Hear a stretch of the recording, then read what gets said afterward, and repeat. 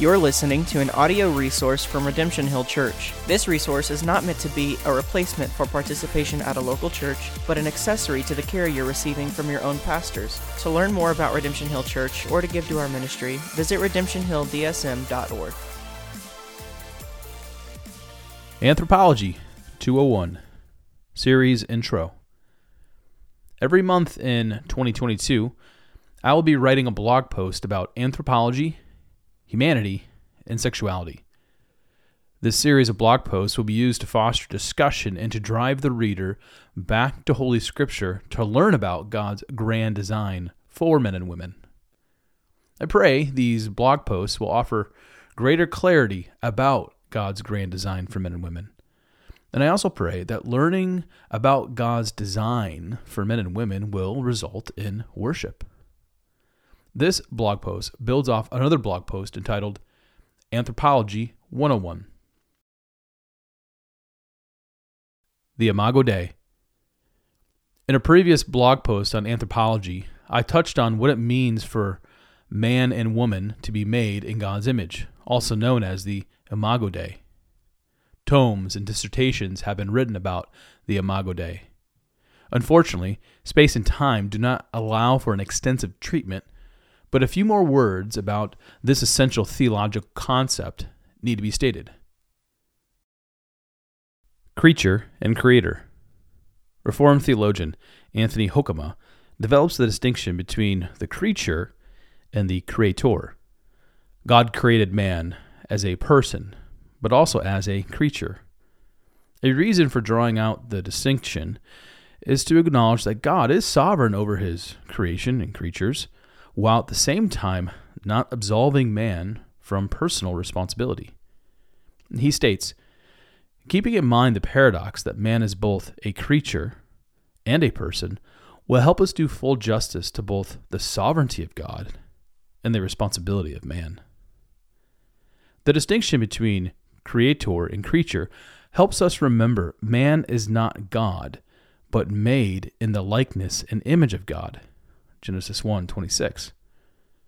Man made in the image of God comes with tremendous responsibility, but our responsibility is given by God and under the sovereign jurisdiction of God. What is the Imago Dei? So what is a baseline definition of the image of God? Gerald Bray offers a great place for us to start. The image of God is the special status that all human beings have as those made to reflect our Creator's character and commissioned to carry out his purposes in the world. The likeness and image of God describes the special status of the human race, male and female, as God's representatives in the created order. The special responsibility of men and women includes making babies, subduing the earth, and having dominion over God's created world. While other creatures produce, only men and women create other image bearers. There are other creatures that can subdue and have dominion, but God entrusts humanity to have ultimate power over the earth. In other words, the Creator has entrusted responsibilities to his image-bearing creatures. God's image-bearing creatures are further divided into two sexes, man and woman. Genesis 1:26 and 27. All people are made in God's image. I will draw out similarities and differences between men and women in a moment. The similarities and differences make a massive impact on how God's responsibilities are met out.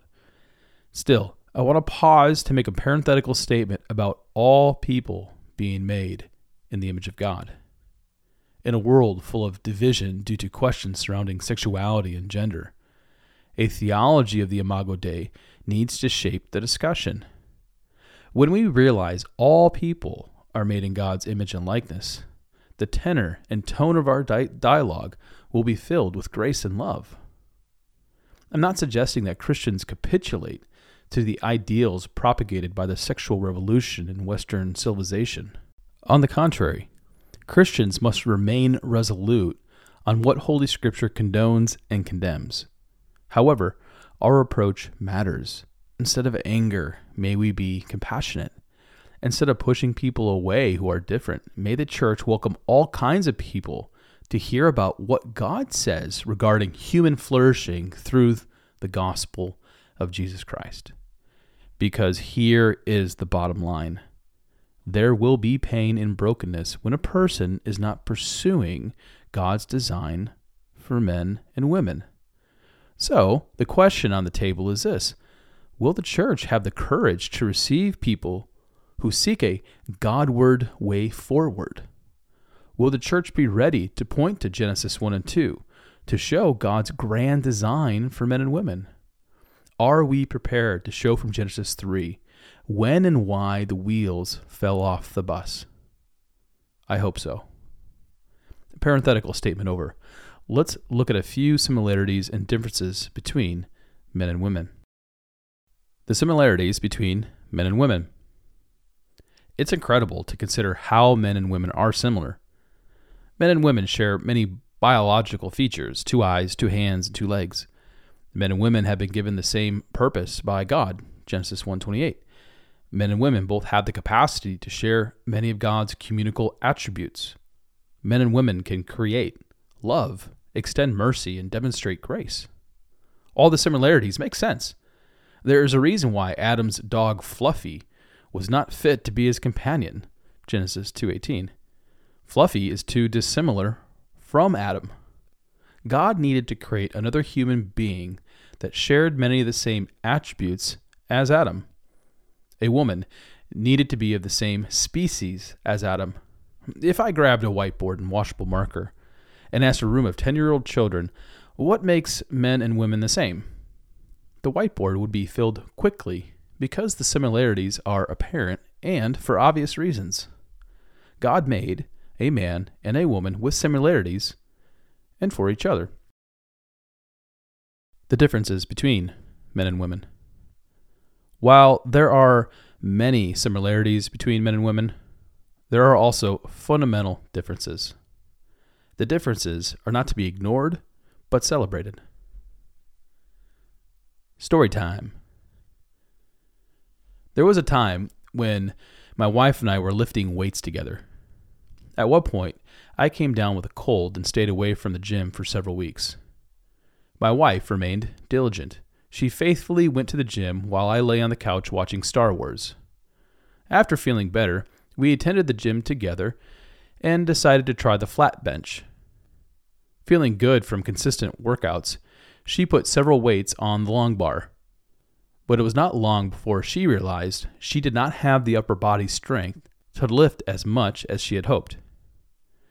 She hopped off the bench, and I put on several 45-pound weights. I picked up where I left off after being absent for several weeks. My story highlights a biological fact. Men have greater upper body strength. Stating the fact is not an attempt to undermine a woman's upper body strength, but to be honest about the differences. Here's another story. When my youngest daughter asked me what a woman can do that a man can't do, I quickly said, give birth. Men do not have a uterus and all the other organs needed to give birth. With more skill, John Paul II says, and I quote, "A woman's constitution differs from that of a man. In fact, we know today that it is different even in the deepest biophysiological determinants. The difference is shown only in a limited measure on the outside, in the build and form of her body. Motherhood shows this constitution from within as a particular power of the feminine organism, which serves with creative specificity for the conception and generation of human beings with the concurrence of the man." End quote. There are several biological differences. We should not let our eyes deceive us. Young children quickly figure out the similarities and differences between a mom and a dad. They might not know all the details, but distinctions are apparent. I can further my point. There's also a critical difference in the DNA of a man and a woman. Male DNA has an X chromosome and one Y chromosome. female DNA contains of 2 X chromosomes. The Y chromosome of males contains around 200 working genes, while the X chromosome of females contains around 1,000 working genes. So, even as we drill down to the molecular level of men and women, we see the difference. Biblically speaking, the chromosome of each person has been assigned by God before the foundation of the world. We read in Psalm 139, quote, "My frame was not hidden from you when I was being made in secret, intrinsically woven in the depths of the earth. Your eyes saw my unformed substance. In your book were written, every one of them, the days that were formed for me, when as yet there was none of them." The prophet Jeremiah knew God had the details of his sex and gender in mind before he was born. The Lord said to the prophet, "Before I formed you in the womb, I knew you, and before you were born, I consecrated you. I appointed you prophet to the nations." So, men and women are different, and it is God who assigns each chromosome to every person born into this world. God has not made a mistake in his creatures because God is perfect. God did not create a flaw, but what God creates is always good. For Christians, we must celebrate that our sovereign God of the universe has intentionally assigned the chromosomes of every person. God made a man, and a woman, a woman. The gender and sex of men and women are not malleable. They do not change. If you are born with 2 X chromosomes, you are a biological male. If you are born with an XY chromosomes, you are a biological female. God is not confused, nor should we be confused. Because God made men and women different, we will see in future blogs the effects and results. Men and women were created for specific roles. Again, these roles are to be celebrated and not ignored or disregarded, but I'm getting ahead of myself. Why all the confusion? So what's up with all the confusion? The confusion between men and women extends back to the fall of humanity. In Genesis 3, Adam and Eve rebelled against God. Satan took what God had made good and began to twist and deconstruct God's good design. Therefore, we should not be surprised by what we see in the culture. The sexual revolution will churn forward. However, Christians do not need to fear holding to God's design for men and women, but rejoice in the truth. A reason for hope. There are plenty of reasons to hope that God is still at work, even though we live in a fallen world. Just as the sexual revolution churns forward, God's plan of restoration and redemption churns forward. I want to allow Hokema to leave us with the final word, and I quote, "Because of his fall into sin, man has in one sense lost the image of God. Some theologians call this the narrow or functional sense. Instead of serving and obeying God, man is now turned away from God. He is man in revolt. In the work of redemption, God graciously restores his image in man, making him once again like God in his love, faithfulness, and willingness to serve others. Because human beings are creatures, God must restore them to his image. This is a work of sovereign grace." End quote. A person can experience God's work of redemption and restoration through faith in Jesus Christ. When faith breathes life on a heart dead to God, the sovereign grace of God springs to life. Because of Christ, there is hope for humanity to flourish by living out God's grand design for men and women. You're listening to an audio resource from Redemption Hill Church. This resource is not meant to be a replacement for participation at a local church, but an accessory to the care you're receiving from your own pastors. To learn more about Redemption Hill Church or to give to our ministry, visit redemptionhilldsm.org.